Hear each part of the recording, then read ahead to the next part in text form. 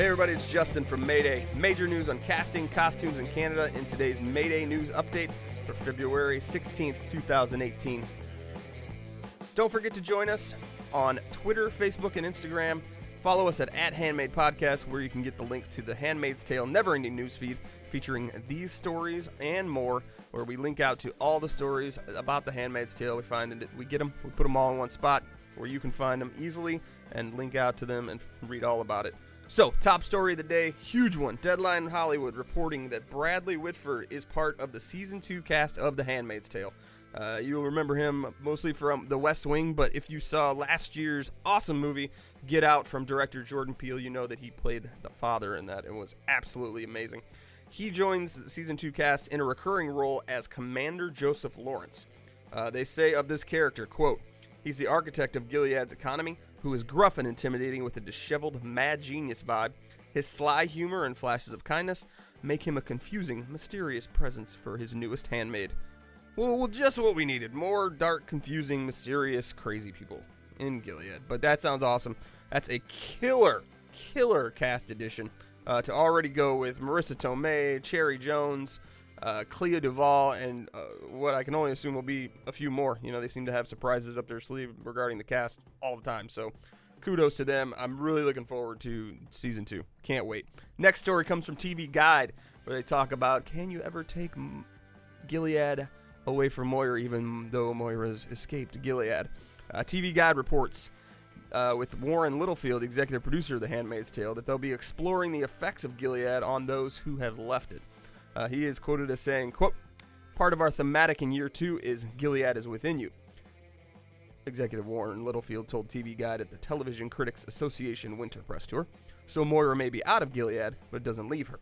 I think that becomes a powerful touchstone for many of the characters, but certainly for her and for Luke and the rest of the world we present in Toronto." Now, that is something we discussed on the previous podcast of, Moira's left June for the second time now, having escaped Gilead, and Luke is in Toronto, and what are the effects of both of them, of the guilt of not being there for her, and what are the effects on, June herself of escaping and having done all the things that she did right before she left, and what are those effects on the handmaids that are still there? There's just so much that they're going to have to deal with in the aftermath of last season that it's going to be really interesting to see how they do it. All right, last stories we wanted to talk about is from Recode.net, who got to sit down with the amazing Handmaid's Tale costume designer Anne Crabtree and talk about inspiration, new costumes for next season, and much more. There are 3 stories on the Handmaid's Tale Never-Ending Newsfeed featuring her talking to Recode. The first is pretty awesome.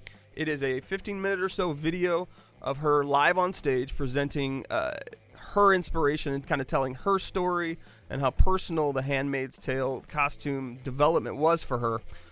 Live with, a couple Handmaid's models, including that new one that has the black outfit with the red veil mesh kind of thing in her face.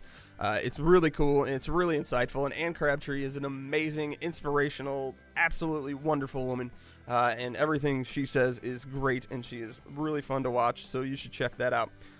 The second story is a little preview that she gave them of the costumes for Season 2, including sketches and photos and all kinds of stuff. And finally, one that a lot of people will be really interested in, and you might have seen it floating around the internet this week. She details exactly how she created the iconic Handmaid's costume, including sketches, photos, and showing materials and the construction. So there's some really detailed photos of the actual building of this outfit and costume and what you need to do it. So if you are out there, one of these people that want to do Handmaid's Tale costume for a protest or just for fun, to have for a cosplay, definitely want to check that out. Again, you can follow us on Facebook, Instagram, and Twitter at Handmade Podcast, where we'll have all these stories, including one that I'm just going to give you a brief one about. This is awesome. A Wisconsin Valentine's Day handmade protest that ended with pussy hats and a flash mob dance routine in the state capitol building. That's glorious. That is amazing. If you've listened to the podcast before, you know I have a great love for Wisconsin, having spent a number of times there with family. And also, if you know me personally, you know I hate Scott Walker, and I think that he deserves to have a handmaid's protest dancing in his state capitol. So, Follow us on Facebook, Twitter, Instagram. Check that out. Check out the Handmaid's Tale Never-Ending Newsfeed, where all these stories are there and many more.